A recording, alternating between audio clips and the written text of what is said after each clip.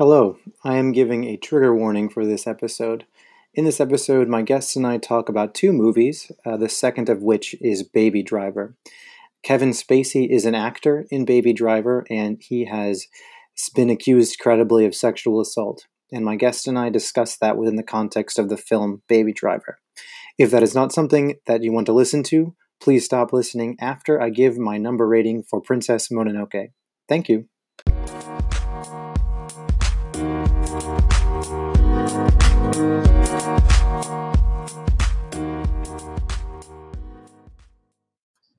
Hello, and welcome to another episode of Arista's Movie Adventure. Today, I am joined by my good friend Jeff to talk about two movies. Jeff, how are you doing today? Doing well. Little tired. Just moved into a new apartment and everything else. We're just getting it all together still, but it's coming along, and I'm doing really Nice. I know exactly how that feels, so I think I can relate pretty heavily. great. So the two movies that we're going to talk about is Princess Mononoke, which you had suggested, and then the movie Baby Driver, which I had suggested. So Princess Mononoke. We're going to start with that first. So, if you want, can you give a little introduction? Kind of what is this movie about? So the first thing is that I'm sure that people have seen some of Studio Ghibli's movies or Hayao Miyazaki's movies. Probably Spirited Away, if any of them that they've seen. He has a big wealth of movies from this. I personally actually think that Princess Mononoke is his best, but I understand the argument for his other movies. Pretty much the premise of the movie is it's about this prince from a village, right, and a group of individuals that are more like hunter gatherers that are actually based on a real group of people in Japan.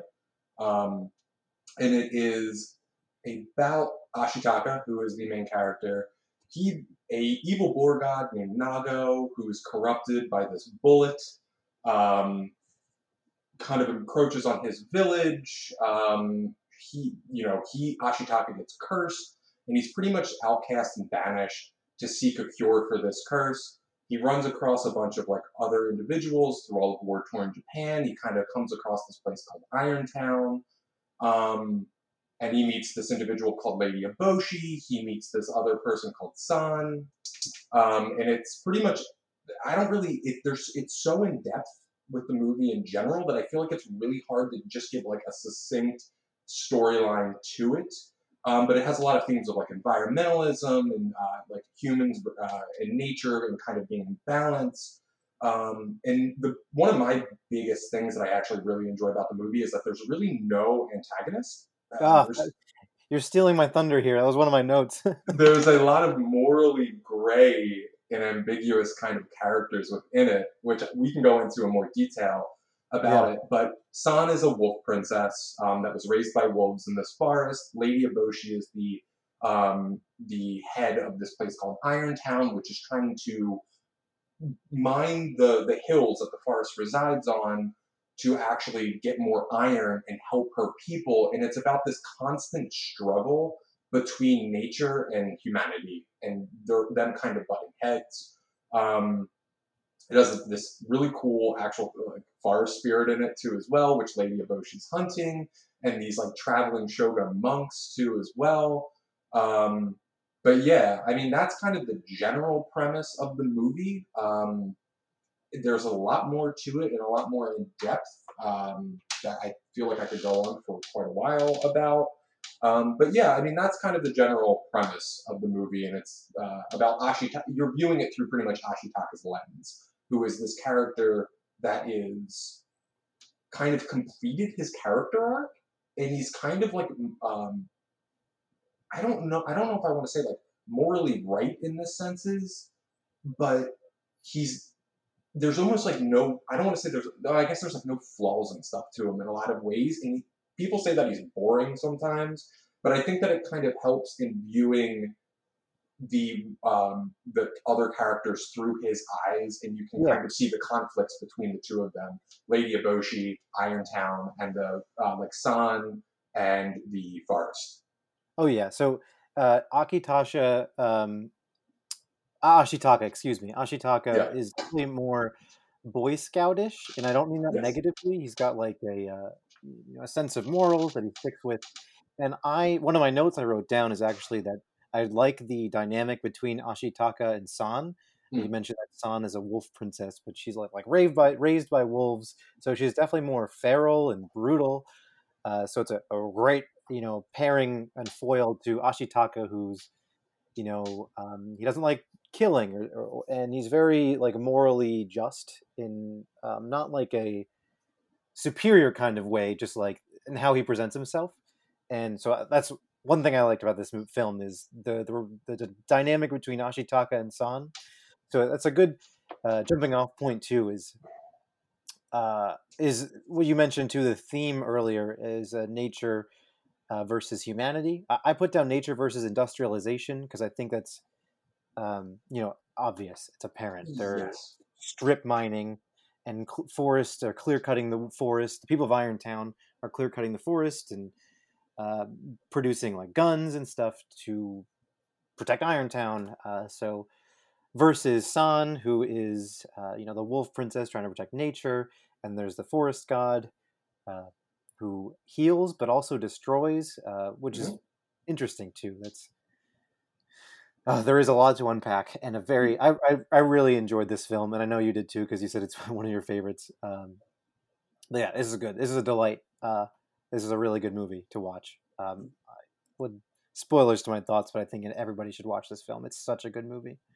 Um, Yeah, and I would say honestly, like I said, I think it's probably my favorite Miyazaki movie. I understand the arguments for Spirited Away. Spirited Away is a great film. I yeah. think everybody should watch Princess Mononoke. I will say you're right. So it's really about the environment and nature versus industrialization.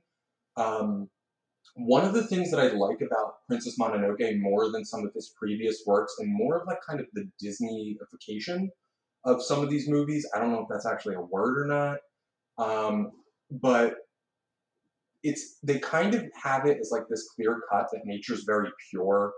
Nature is amazing all the time. It's not brutal. There's not a lot of like in that kind of stuff. And humans are the ones that are destroying everything, and they're the horrible people that are doing it. But I kind of like, and even in Miyazaki's earlier work in a movie called Nausicaa, Hmm. he tries to get kind of to the point where there is this balance that needs to be struck, but he doesn't hit it as well as he does in Princess Mononoke, where in this movie you have obviously like San and and like Mako, who's the wolf goddess in this movie. And then you have the boars too as well, and then there's like the monkeys too, and they are very good-hearted in nature in a lot of ways, but there's a lot of brutality. I mean, there's a lot of violence actually in this movie, Yeah. which I will say, which I think fits in certain places. I mean, Um, Ashitaka shoots off a man's arms with a bow and arrow. Exactly, and he decapitates somebody with a bow and arrow too, as Yeah. well. Yeah, which is because of his like the curse that gives him kind of this demonic strength, and that's the reason why. But Yeah. I will say that one of the big things that I like is that there is this San and Lady Eboshi both have their faults, and one representing humans and industrialization, and the other representing nature in that sense, and it's about that clash between the two of them. So that's the really big thing that I actually like. Honestly, that's one of the big things that I actually really like about the movie. Yeah, so we mentioned this too, but who is the bad guy in this film? I guess is who's the villain. So on one hand, you have San, who is fighting to protect nature, but she's very like guerrilla warfare, almost eco terrorist levels. And then you have Lady Eboshi, who she's just looking out to protect the people of Irontown. I mean, she liberates sex workers and gives them mhm. jobs in a factory. She gives there's lepers who are the ones who make the guns and stuff. So instead of being ostracized and left to die, the lepers are actually given a purpose. So, and she's calm and kind of caring.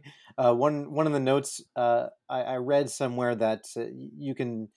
kind of tell because she keeps a garden in Irontown, and like that's supposed to represent how she does actually care for nature and wanting to preserve it, but she wants to preserve people in Irontown and kind of industrialize a bit. So Lady Eboshi is not a traditional villain. She is framed that way because she's hunting the forest god, forest spirit. So, obviously we look at her like that, but it's not like her motivations are to just kill the forest spirit. She's using it to, protect and recognize. What does she want to give the head to the emperor? The forest spirit's head, which grants immortality. She wants to give that to the emperor so he will recognize Irontown, right? Is that I think that's what it is. Yeah, she also wants it to as well, and she understands that I think there's a lot when it comes to the lepers actually in the village too, and her wanting to care for them.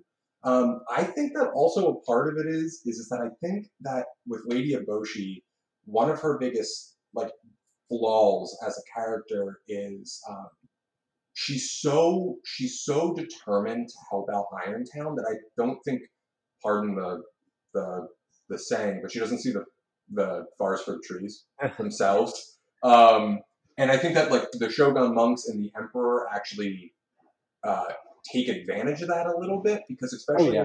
in the movie, uh, what happens is that eventually they do actually like blast the head off this forest spirit, um, and it pretty much goes into this other mode. I guess you could say it's like the Night Walker is what they call it, and that's like the symbolization of death, pretty much, and it spreads out across the land, and it actually starts to threaten Irontown itself. Um, so yeah, I think that that might be one of the flaws that she has in that regard. But I I want to point out that scene when I first saw this movie when I was 12, that hmm, scene unsettled the shit out of me. When the forest spirit is kind of walking, I think he's walking up to San, and then a yeah, bullet goes through its head, and its eyes just kind of die. That was that one was that's a unsettling scene. it, So, it is a tough movie I think to actually watch as a. It's not really it shouldn't be marketed as a kids movie to be honest oh with yeah, you. no, it's It's not like, do but you I don't know if you remember this or whatever, but back in 2006, Toonami did a month of Miyazaki special, mm, and that's where I first saw this was on Cartoon Network when I was 12, and that was like my first and only experience with it until it just came out on HBO Max. So I'm glad I revisited it for sure. But yeah, I mean, like I said, it's great. I mean, I one of the things that I actually have down here too as well, and I kind of want your opinion on this, is Miyazaki's portrayal of female characters. I think is really, especially for when this movie came out in 1997. I think it was really ahead of its time. yeah, Um, because he doesn't just interject love stories between males and females. That's the yes, first thing, which is I think really important. Like women actually are. You see this in his other work, right? You see it in Spirited Away. You see it in Nausicaa. You see it in like The Wind Rises, which is his newest one. I mean, throughout his work in general, there's not just love stories between males and females because they're males and females, right? yes, Or women and men. And the other thing is the women in these movies are fucking badass. They yeah, can take care of themselves and they kick ass. You see it with San. One of my favorite scenes in the movie itself is when she finally gets into Irontown, right? She attacks Irontown, and the animation's so fluid, and she's like running across these buildings, right? And she's like taking down these armed guards with just a knife. And then she finally stands off against Lady Eboshi, and it's like this really great fight scene between the two of them. Um, and it's he depicts women as extremely strong and capable characters. yeah. I agree. And so I don't know if there was any like expressed love interest between San and Ashitaka. I mean, they could have easily done it as like, and it would have been bad. I agree that I think that the what's the movie Castle in the Sky? There was Hmm. like an actual romance plot, but that was like earned. It felt good, right? Whereas other films can just make it for the sake of having, oh well, there's a male character and a female character, so clearly they have to be in love. So Now, for this film with Ashitaka and San, it's definitely, like I said, they're good foils for each other, Mm. and there was no forced romance. And San is a badass. I actually wrote down that I think that their character archetypes are reversed for their gender. This movie came out in 1997, so within the context of 1997, like Ashitaka is the more caring. You know, he cares about the some of Lady Ebochi's men that are wounded, so he carries them back to Irontown. He's more. Uh, I want to give like stereotypically for 1997. That's something that not a male character would do. Whereas also San is more brutal and violent, and stereotypically a female character would not be written that way. So, do you understand what I'm saying? Yeah, I think I get what you're saying is that they actually kind of flipped for that time period and stuff. The uh, they're what you would think of how they would be written is Yeah, flipped. the expected gender roles is a little turned on its head in this film, is what I'm getting at. Hmm. So, I want to highlight the voice acting. So, I watched the American English dubbed version. I think the voice acting is fantastic. It is really Yes. good. Yes. Um, I mean, I think that the standout is actually the blind boar god, voiced by Keith David. Fantastic. Mm, mm. Yeah, yeah. I think that I think what Billy Crudup is in it. I think actually, Yeah, he's um, Steve Ashitaka. Ashitaka, and then Billy Bob Thornton is the monk Jiro. Yeah, Which I yeah. always I look at that and I'm like, God, like I never think of Billy Bob Thornton as like a voice actor or anything along those lines, but Oh yeah. he did a really great job. I mean, you're right. I think that the dubbed version and the subbed version are both fantastic. I don't think you can go wrong with either Yeah. with it. So, and then I was gonna say the other thing too is the art style. I mean, Miyazaki films are gorgeous, but this is in general just also a beautiful film. My favorite scene from an art standpoint is actually one of the more I want to say like disturbing scenes where the blind boar god is going to a frantic panic and bleeding everywhere and charging to get to the lake to find the forest god, and he's delirious, and it's so well animated. There's Yeah. blood pouring out of him. He's turning into a demon, and he's just panicking, and it's coming across through visually very well. It's fantastic. Yeah, and I think that too. The other thing, going off of that scene and what you're saying, the the the the sense of like impending dread and like emotion that they get through with the animation is phenomenal in Yes. these movies, right?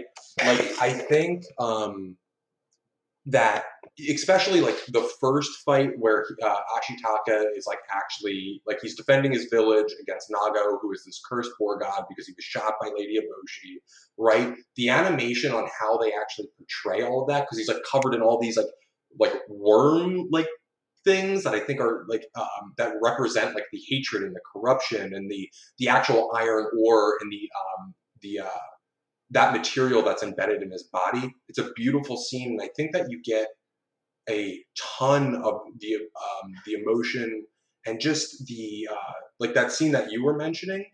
Um, it's kind of hard to watch at points.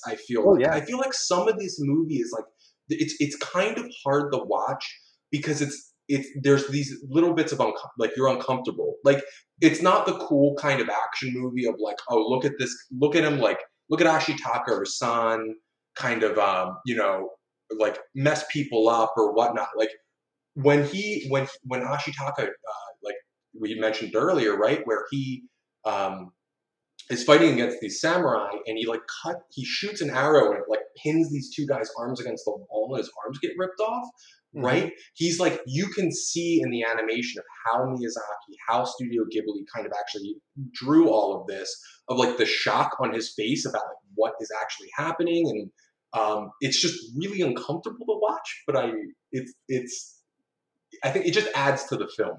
Oh yeah, it's a brutal movie, both in art style, and I don't mean this negatively. Both in art style and like tone, and Yeah. it's great. I think it comes across really well. It's so good.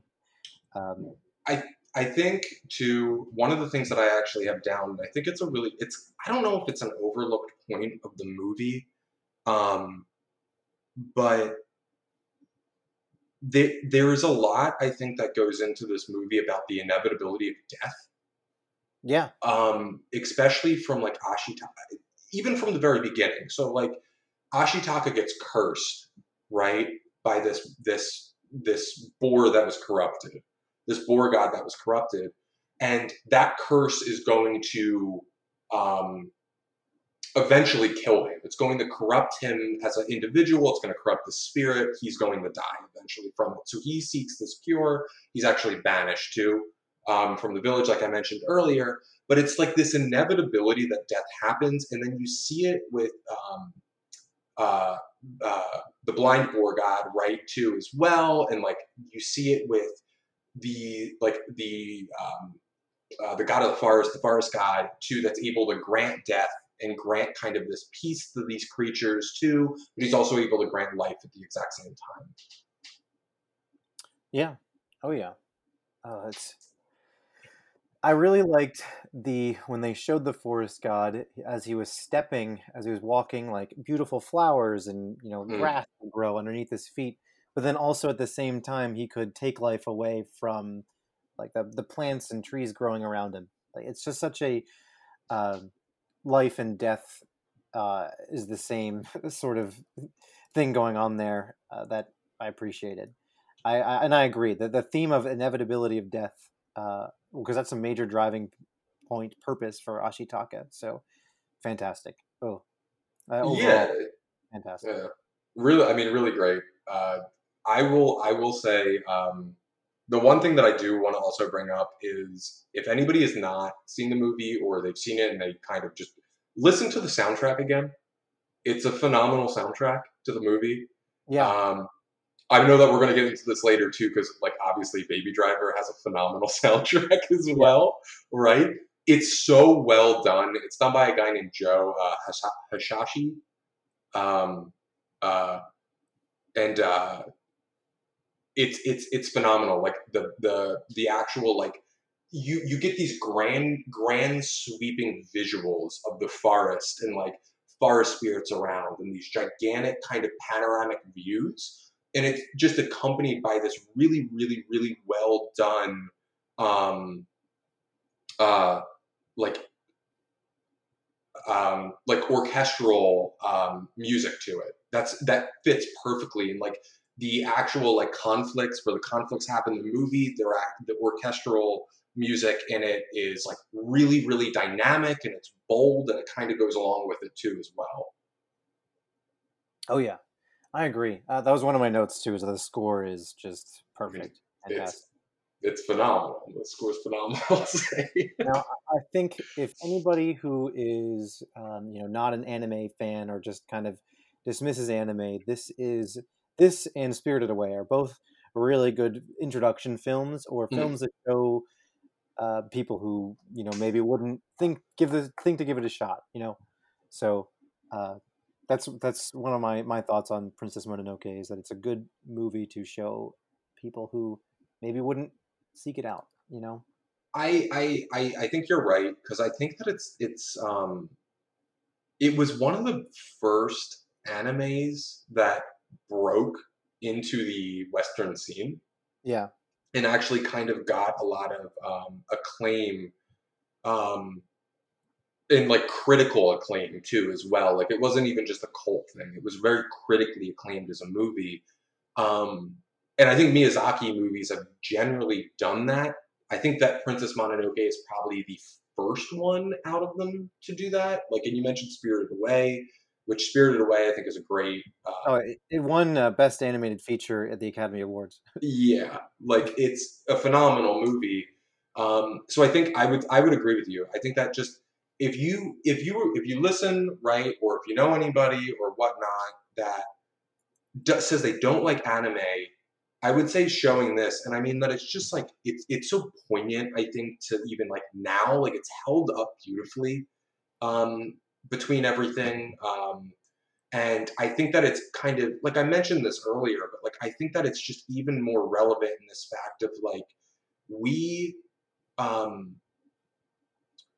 there it portrays things in such a light where there's not like a cartoony villain to it, where there's individuals that actually have real motives and a real like backstory and like why they like it makes sense why they're doing what they're doing. It's not just like I'm a human, I hate the environment, I'm gonna burn it all down kind of thing, Yeah. which we talked a little bit about. Which I think lends to the whole entire reason why the movie is holds up so well. Um, and it's not like beating you over the head, I think, with this kind of stuff. Like you gotta like when you watch it, you kind of go through and you kind of develop. It takes like sometimes. I mean, it takes. I've watched it a bunch of times, and I think that there's still probably things that I could actually learn or things that I missed too from it. Yeah. Oh yeah. There was so like I said, I saw this when I was 12, and there was definitely a lot of stuff I did not appreciate at the time because I was 12. And rewatching it again, it's like things. It's almost like I watched it for the first time. There's things that I certainly did not pick up on, and things I really appreciated again. And it's relevant. This the themes and stuff of nature and industrialization. It's still relevant. So one last note I have before we wrap this one up is that when it was purchased in the United States, so the company Miramax Films, Mm. Disney, but the subsidiary Miramax Films was assigned to release the movie, and the chairman of Miramax at the time was going to cut the film down. He's going to edit it down from its runtime of 135 minutes, which is like 2 hours, to 90 minutes. And what what Miyazaki did was he mailed them a katana and said, "No cuts." I never knew that. Actually, I've never heard that before. Yeah, and the chairman who wanted to do that was Harvey Weinstein. So Yeah.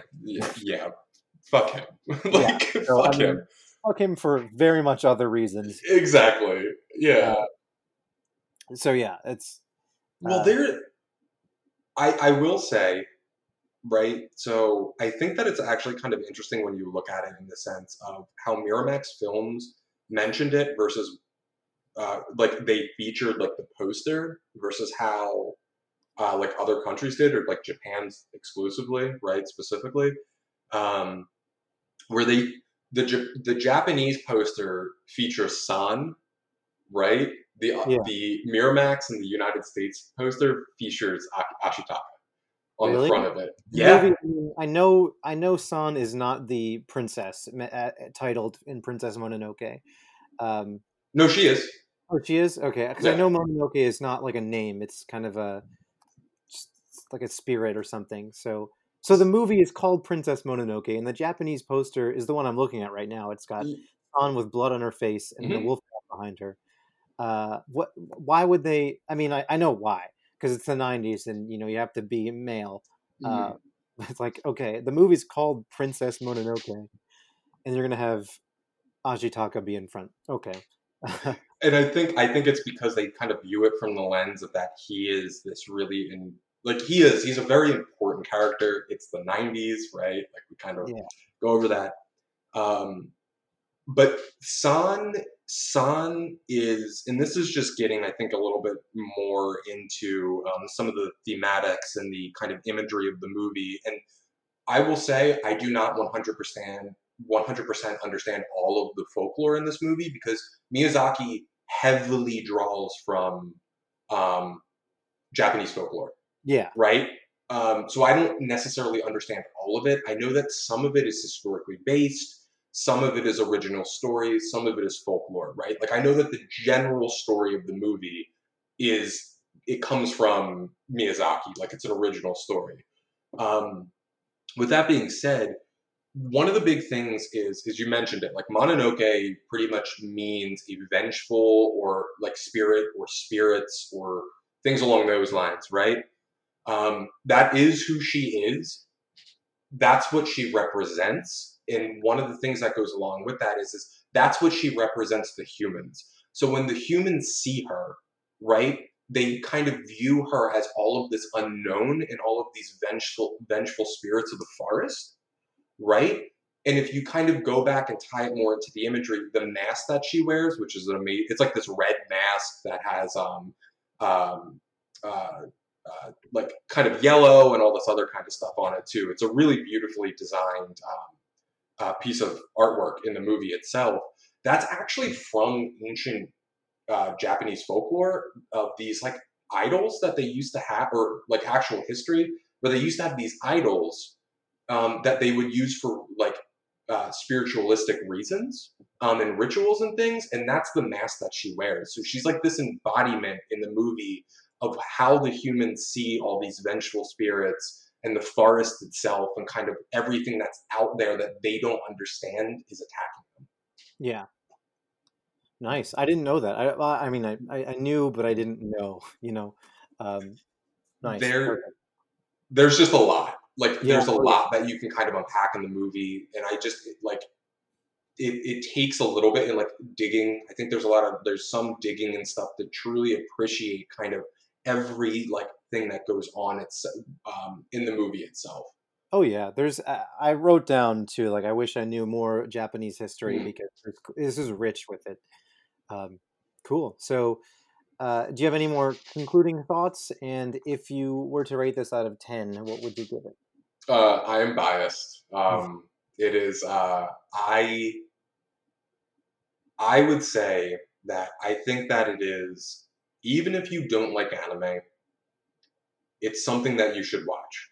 It's Yeah. something that you should delve into. It's something that, because I think that anybody can appreciate the movie, right?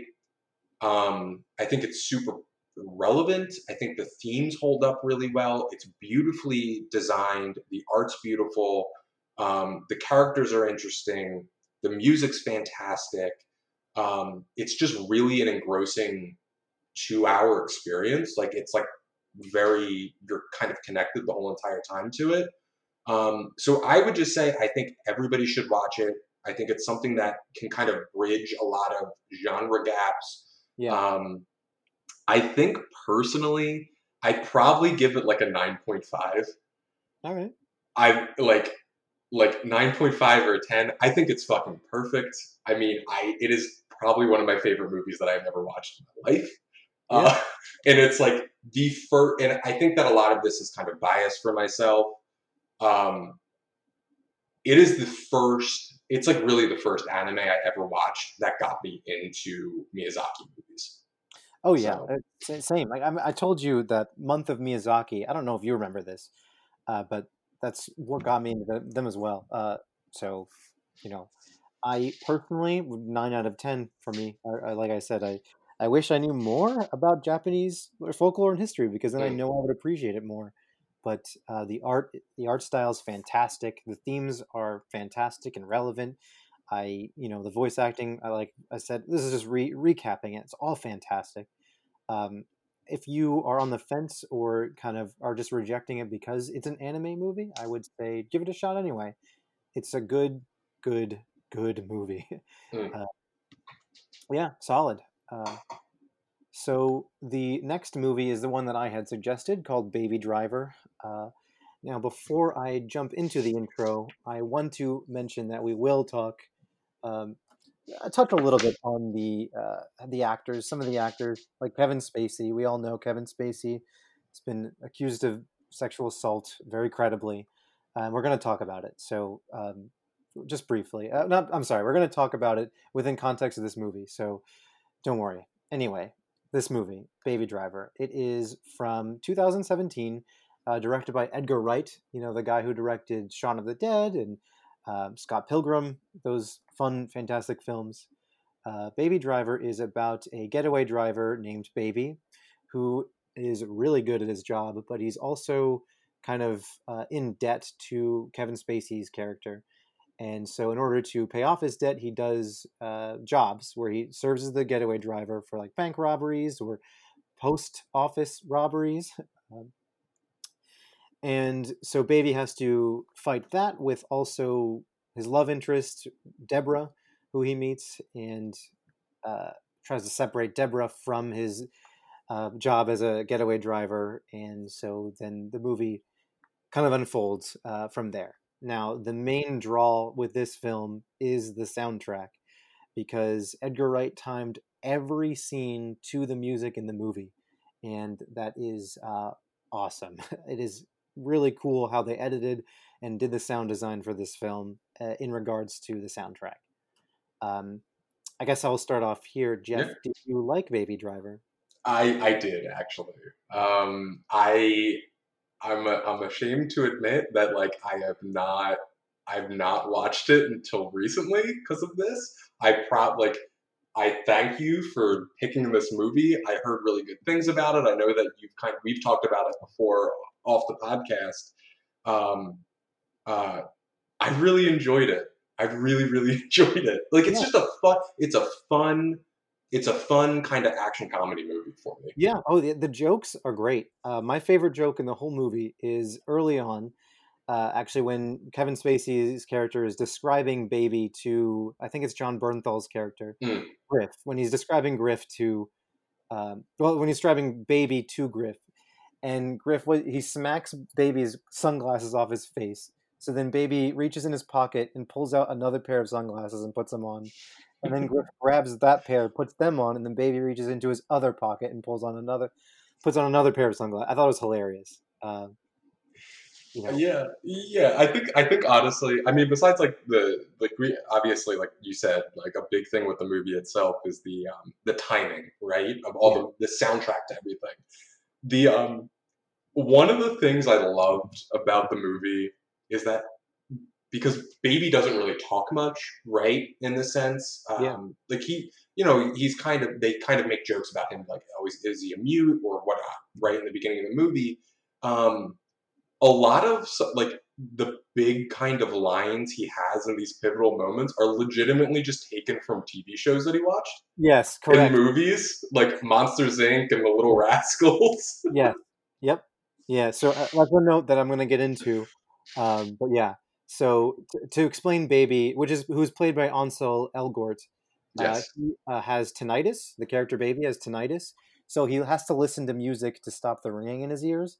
So literally everything he does is to music. There's a scene when they're robbing I think it was robbing a bank or an armored truck, and Baby starts the music, but then it doesn't start. The robbery doesn't start first. So Baby's like, wait, wait, wait, I have to restart this. Hold on, and then starts the music again. And then there's another scene where Baby is fleeing from the police, and he commandeers a car, and he has to turn on the radio and get the music just right before he can start driving the car away. Yeah. And that was nifty, and the music itself is good. Really good. I mean, it's from like the 60s and 70s, I think. Like some, so you have like the Harlem Shuffle, Radar Love is another one that I can Hmm. remember off the top of my head. Uh, There's some Queen. I know that Queen is in there too as well. Brighton Rock, yeah, that's Yeah. the another one. Egyptian reggae music, I think, is another song. It's Mm. just really good. In fact, one of the two my two favorite scenes in the movie is the after the initial car chase when Baby is going to go get coffee. He's like kind of walking down the street and they're playing Harlem Shuffle, and Mm. every little thing in that scene is timed to that song. It's fantastic. Everything in the background, foreground, what Baby's doing, what other characters are doing, everything. I mean, when he's ordering coffee, the bell rings, ding, ding, ding, to the song that's playing. It's fantastic. When that song's on, right? Like I think that one of the like when I first watched it, I'm sitting there and I'm like, okay, like I kind of noticed that like every little thing is timed, right? And about halfway through, I'm like, shit, wait a sec. Um, some of the lyrics are like written down, Yeah, like it's like on the walls and yeah, stuff. Like, we're I like know it's spray painting graffiti, and it's the words of the song. It's yeah, and it's just I agree. Like I think that that's a really good scene to it as well. I think like one of the I think it's like the last scene, like the last big like kind of bank heist that they do at the end of it. It's literally every single gunshot is like completely timed up with the beat of the music, and yep. it's just beautifully done. Oh yeah, Beautifully done. I was gonna say another favorite scene of mine is when they go to an arms dealer and tequila is playing, Mm. and every shot, every explosion is timed tequila. So the reason how they did that, I think I read this somewhere, was Edgar Wright had all of the actors have earpieces in, and so when they were listening to this song as they were acting it out, so they knew when to kind of hit these right beats for everything, and that's obviously must not have been an easy thing to do.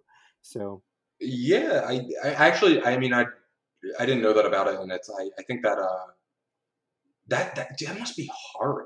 yeah, Like that must be super hard to do as a actor or actress. Like, but yeah, I mean, I think for myself, like one of the big things that I kind of like, and this is just Edgar Wright in general, right? Because like Shaun of the Dead, and because of uh, uh, Scott Pilgrim too. Sorry, I was blanking there a little bit.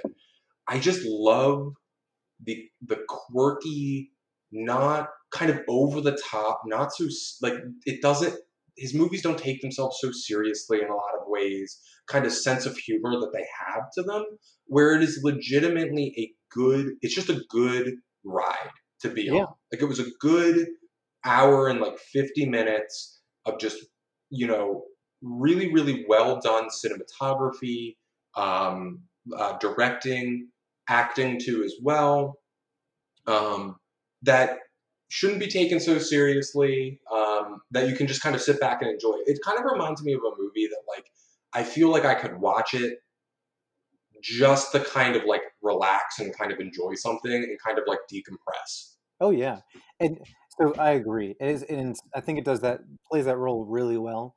But you can also, if you wanted to kind of sit there and focus, hyper analyze everything, you'll get a lot out of it too, just because of the way the scenes are timed to the music and kind of just going off that. So if you wanted to chill and just relax and enjoy it and listen to good music while car chases are happening, perfect. It's a great movie to do that. But if you want to kind of watch every little minutia of this film get timed out to every song, you will find a lot. So Uh, uh, yeah, I mean that, but like I think that's in I will say like the acting across the board I think is very good in the movie itself, as well. And I think that there is, from like, if I'm not mistaken, there is quite a bit of like foreshadowing in the movie oh yeah, that's one too of my as notes. well. There's a ton. Especially like the one that I noticed is that when baby is I don't remember I can't remember exactly what scene it is. I think it's the second heist that he's on, and he's playing with the car, Yep. right? And he rolls it back, and then it goes off the end, right? And then Buddy, who's played by John Hamm, I think, is that who Yeah. he's played by, right? That's like that happens at the end. Like he's in a police car, and they're kind of going on this clash together, right? And Baby kind of pushes him over that car over the edge. Yep. Yeah. So baby's playing with a little toy car, and he like drives it off the edge of the table, and it falls on the ground. And in the climax of the movie, John Hamm uh, drives a police car over. Well, a police car falls off the edge of a parking garage in Yeah. the level. So perfect. Yeah, that's one of the foreshadowings. Another one is when Baby's flipping through the TV channels, Mm. and they deliver the line from Monsters Inc., which Baby uses later on Kevin Spacey. They're like we're partners or whatever it is, and then there's also he flips to like a bull competition or whatever, and the announcer says like um, the bull rider. I don't know what they're called. I can't remember off the top of my head. But Matadors. the matador, yeah, the Yeah. matador eggs on the bull until the bull sees red and then will charge. And at the end, in the climax, John Hamm is like bathed in red light the whole time, and then charges that baby in his car. So it's I, a little more foreshadowing there. So yeah, I didn't even notice that one, to be yeah. honest. Um, I also liked the red herring of Griff, John Bernthal's character. He's in the first heist in the opening credits or before the opening credits.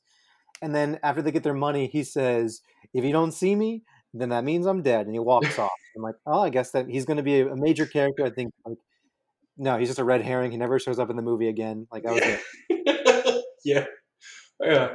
I was like, when I first watched it, I was thinking to myself, I'm like, okay, like obviously John Bernthal, pretty, recognizable actor, pretty big, obviously in Walking Dead, the Punisher series, a bunch of Yeah. other things too as well. Um, and when he said that, I kind of had the same thought to it as well. And I'm like, oh wait, he's not in this anymore. Like, I guess he died. Like, I guess he's dead. Yep. Like, Yeah. uh, yeah. I mean, that was I think uh how did I guess I'm wondering a little bit, like, because I think that one of the criticisms that people may have is the story of it too as well. I think that it was pretty good. I think that it's obviously not the focal point of it. Yeah.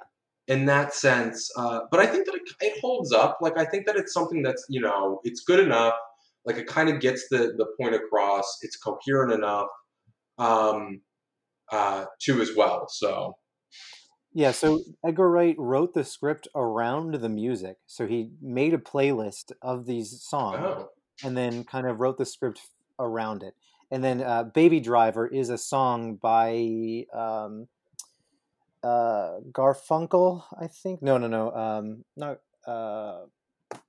Hall and Oates, excuse me. It's a yeah. Baby Driver is a song by Hall and Oates. And so that's kind of where he got the inspiration from that from. I agree with you that the plot is a little forced. It's not Mm, like it's contrived or doesn't make sense or anything. It's very simple. I mean, baby wants to stop driving cars for the bad guys, and then bad guys get mad. But there is a twist that John Hamm is the bad guy. It's not like he started off as the bad guy, but just kind of became it. mm, yeah. I agree that the story is not like it's not the main part of this movie. It's the action and the music timed up to it, and it's just really good. It's a really good action comedy movie. So I will say, oh, go ahead. Sorry. No, I was just gonna say, I think that that's kind of what you need to go into with the movie. You have to have that expectation that you're not going to, which is fine, right? Like, you're not going to get some brilliantly written kind of, like, we talked about Princess Mononoke and stuff like that, and like all the intricacies and everything else with the storyline of that movie.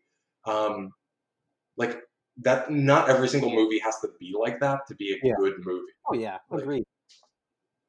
Um, I will say that the Lily James playing the love interest Deborah, I thought she was fantastic. So yeah, second appearance of Lily James on this podcast. First was Mamma Mia 2. So she's a recurring actress. Uh, she friend of the pod now, yeah, friend actress of the pod. favorite actress in the pod, Lily James. But yeah, she's fantastic in this movie. Like she's British, but she has a nice like Georgia Southern accent because this movie takes place in Atlanta, so she has a nice Southern accent in Georgia, and she was great, really good. And John Hamm was the other actor I thought was fantastic. Because he starts Yeah, off kind of just there, running jobs. He doesn't like hate Baby. In fact, he almost kind of likes Baby, and then just events unfold, and he kind of goes a little mad. Uh, which is great. Great watching it happen. yeah. That descent into anger and madness and stuff Yep. that happens to his character. Oh yeah, and I liked my second favorite. Another joke I liked was when Kevin Spacey's character says, "Don't quote Monsters Inc. at me." I wish I wrote Because down the actual specific quote, but it was like it's just out of nowhere. he's like, I know I heard that. I know I heard that from somewhere. And Sam watches that movie all the time. Yeah, Who, I don't know what Sam's relation to Kevin Spacey's character is. He's a character already. He's like a kid that yeah. It they was like kind of use, I guess, to I be guess it was like, a nephew maybe, but yeah, like a nephew or something along those lines. That was a really good, like, kind of just breaking the tension, I think, a little bit, kind of yeah, joke in that. yeah. And then last note before we talk about the other thing I wanted to talk about this movie is the butcher, which was the arms dealer. I thought that was Hmm. just nifty how he presented like a butcher shop, and every gun was a cut of pork. So he's like, and here you have the jowls and the the loin. It's like a shotgun, grenades. Like that's nifty. It's a little campy, and I think campy in a good way. Yeah, a little ham-fisted, you Yeah, know. exactly. But yeah, but I think that that's kind of just the general overall kind of feeling of the movie and stuff. Is it's campy, it's fun. Like there's a little campiness in it. There, but it's just a fun overall movie. I think to watch. Actually, so before we continue on, my last question is this a musical? I don't think so.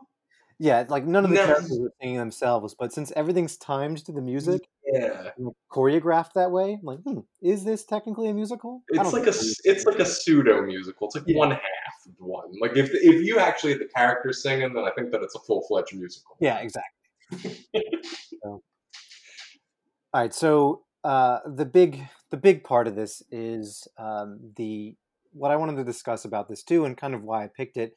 Other than it being kind of an entertaining movie, is are you able to separate the art from the artist? And what I mean by that is you can watch this movie and enjoy it, but and this is just a posed general question. Obviously, you have Kevin Spacey, who you know has been credibly accused of sexual assault on several people. Mm. Ansel Elgort, who plays Baby, he's recently been accused of sexual assault against. I think she was a minor. I don't know. And Jamie Foxx also in the past has been accused of sexual assault. So you have three of the main actors in this movie, all to various degrees and various credibilities, been accused of sexual assault. So are you, and I mean this the royal you, like separating the art from the artist? Does that diminish this movie to you at all, Jeff? So I just want to start by saying that I think that in the broader context of all of this, I think it really does depend on the individual, Yeah, um, and how individual watching or the the individual accused. the the individual that's watching. Okay, okay. Right. So, like, if we're talking about separating the art from the artist, I completely understand why certain people would not listen to certain music, or they won't watch certain movies anymore, or they won't read certain writers or whatnot. I I understand that, right? Um, I think for myself, I enjoyed the movie, but there's like this weird stain. There's just like a stain on it, I feel like now that you need to actually kind of approach and understand when you watch it, Yeah, which I think does diminish the movie a little bit. yeah, I think that it's possible to separate the art from the artist. I mean, I listen to quite a bit of music. I enjoy a lot of music from artists that have done really shitty things in their life, right? I can still enjoy the music to it, but I think that you need to actually kind of recognize the things that happened. Um, and I think for myself, yeah, I do. It's seeing Kevin Spacey, it kind of it kind of takes me out of the movie a little bit, yeah, right? Because I see him and I'm like, this motherfucker, yeah, right? Like, and then I remember things that he did, and I understand, like, because that understanding of everything that he did comes back. So yeah, I do. I think that it did diminish the enjoyment that I had of this movie. A little bit to a decent amount, I would say. yeah, yeah, and that's fine and totally appropriate. It did for me as well. That what you mentioned, that stain on the film is there. It's uncomfortable, and it's uncomfortable because of what Kevin Spacey did, what Ansel Elgort allegedly did, what Jamie Foxx allegedly did, um, credibly, I should say. Again, um, so I think just within the context of films and movies, especially this one, like this is an Edgar Wright film. It's Edgar Wright's. He wrote the script, did the majority of the editing, and is his vision. And there are actors in it that were did shitty things, to put to use that term there. So I think I can enjoy this as an Edgar Wright film, but watching it, it's hard to not, you know, think of what Kevin Spacey did and remember that he's a piece of shit. You know, Yeah. how that all kind of played out. So yeah, I don't have an easy answer for that. You know, separating art from the artist, and should we refuse to watch all of these movies with actors that and actresses, or actors mainly, that have done shitty things? I don't know if there's an easy answer to that question. I enjoyed this movie, but it's obvious you can't not think of that. It's like I don't think I could watch House of Cards again, though, for example, because Oh that yeah. is more, you know, it's just it's the context of the person watching, and I think the context of the art produced, so the movie versus, you know, Kevin Spacey vehicle as in like the Kevin Spacey he's the main character, you know. Mm.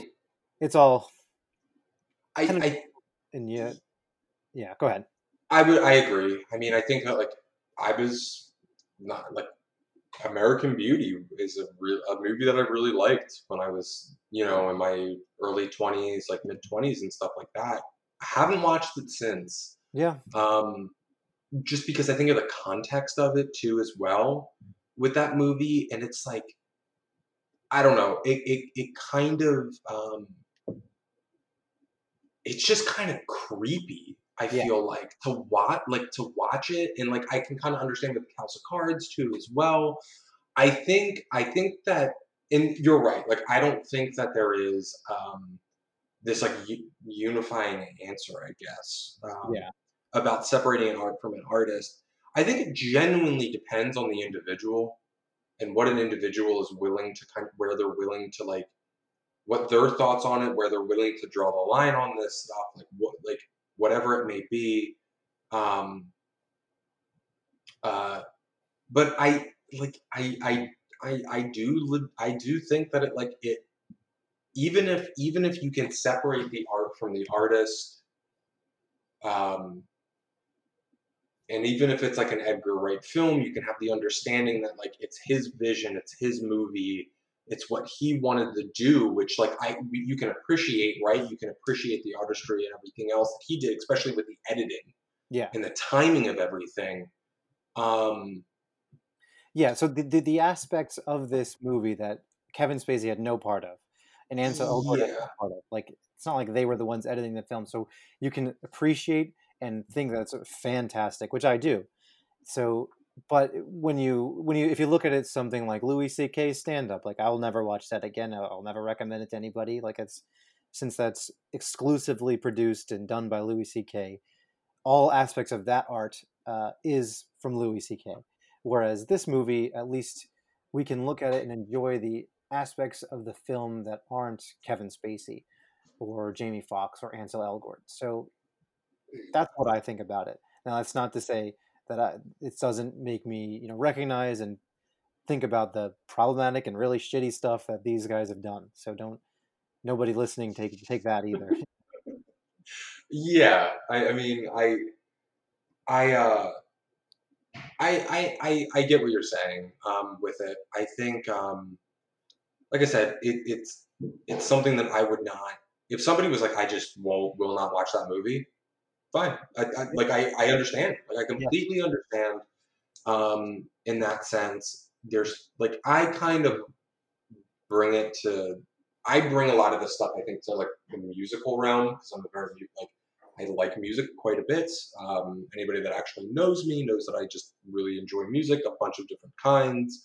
Um, uh, not gonna lie, like they're like Kanye West is kind of a shitty person, yes, right?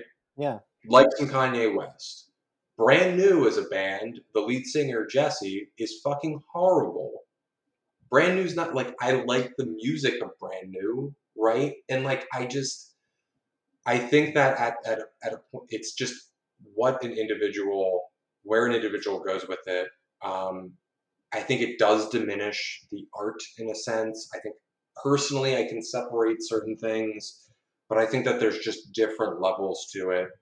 Um, uh, and yeah, like I would be lying if I sat there and said that it didn't diminish the movie at all oh for yeah, me. oh exactly, yeah, and you know, I think you'd be a stone, right? You'd have no emotion if you weren't able to kind of recognize and think about that while watching this movie or anything similar. So, Yeah, you know, yeah. um, so do you have anything more to say on that specific subject about art and artists and kind of how that works? Um, nah, just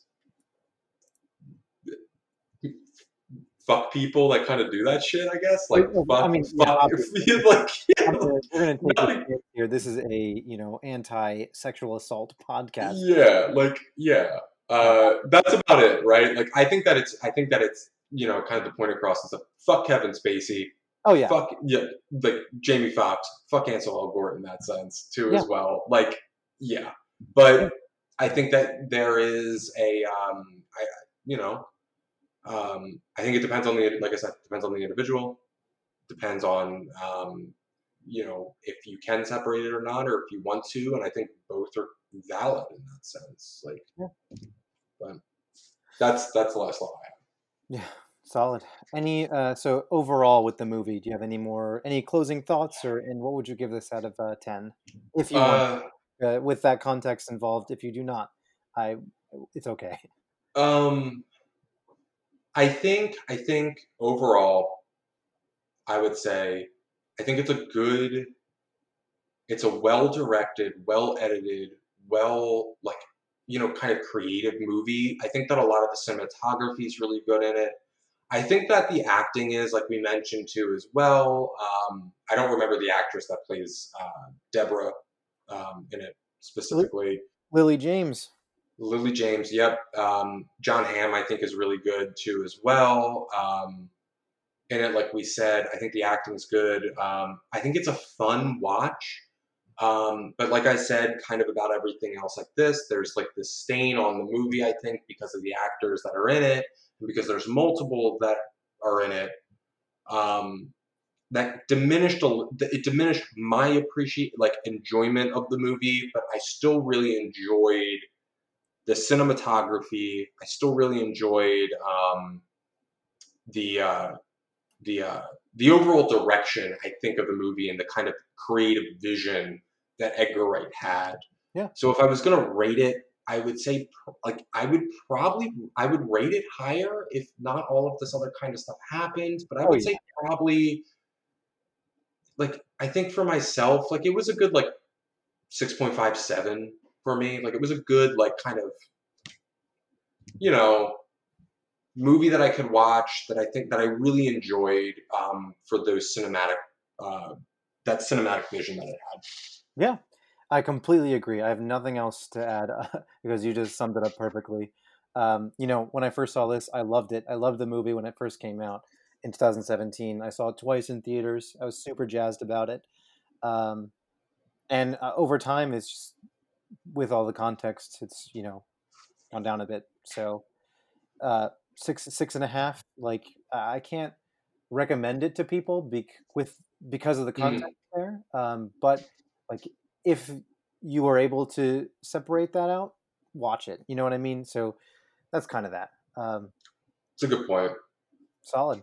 Yeah. So that's it for the two films we watched. Jeff, what have you been up to? You've been watching any movies, TV, playing any video games lately? Well, because of moving, I haven't been able to really play as many video games. I was playing a shit ton of Animal Crossing before, though. Um, uh, Movies, TV, not too much. Abby, my partner, and I, we've been watching Avatar: The Last Airbender again. That was gonna be mine. Lady Kiyoshi, Avatar Kiyoshi, is a fucking badass, and I just will say this as somebody who has been involved in the protests, involved in this movement that we have right now too as well. Um, Shout out, go listen to Alcoholics. Oh Shout yeah. out to them. Uh, uh, the when Aang is talking with Kyoshi, or when he's seeking guidance from the past avatars in his past lives, and she says, "Well, only justice will bring peace." Damn fucking right. Um, And then just generally reading. I've just been trying to read a lot more too as well. Um, Good. currently reading "Freedom is a Constant Struggle" by Angela Davis. Ooh. I suggest everybody to read some Angela Davis, especially if you are interested in the movement of defunding the police force, and then a little bit of the like if you're interested about understanding more of the abolitionist message as well. Nice. Cool. Yeah. So I'll plug it too for you as well. Jeff was on Terrain's podcast called Alcoholics. Terrain is a frequent guest and friend of this podcast. So, check out Jeff's episode and every episode of Alcoholics. Mm-hmm. Yeah, you stole my thunder a little bit. Rewatching Avatar as well because that came out on Netflix, and you know this, Jeff, but it still holds up. It's still Oh, it's fantastic. amazing! It's Amazing. amazing. I Amazing. also got The Last of Us Part 2, which is fantastic. I fucking love it. So, Is it really? oh yeah. Oh yeah. I I've heard mixed things about it. I think, and I don't want to get too much into this, but I think people are just they don't like where the story is going because they expect it to go somewhere else. I Mm. call this like Star Wars fan syndrome, where they'll just hate anything because it's not what they wanted. Yeah. So, um, it's a good game. I think the story is good. The gameplay is really good. It's better than the first. If you ever played Oh. the first, but anyway, Yeah. Yeah. Really great game. First off one my is. soapbox for that. So I appreciate you coming on. Thank you for watching and discussing these movies with me, Jeff. And Yeah. good Thanks luck for having me. in the future protesting and setting up your apartment. Good luck and thank you. Yeah, of course. Thanks for having me on, bud. Bye.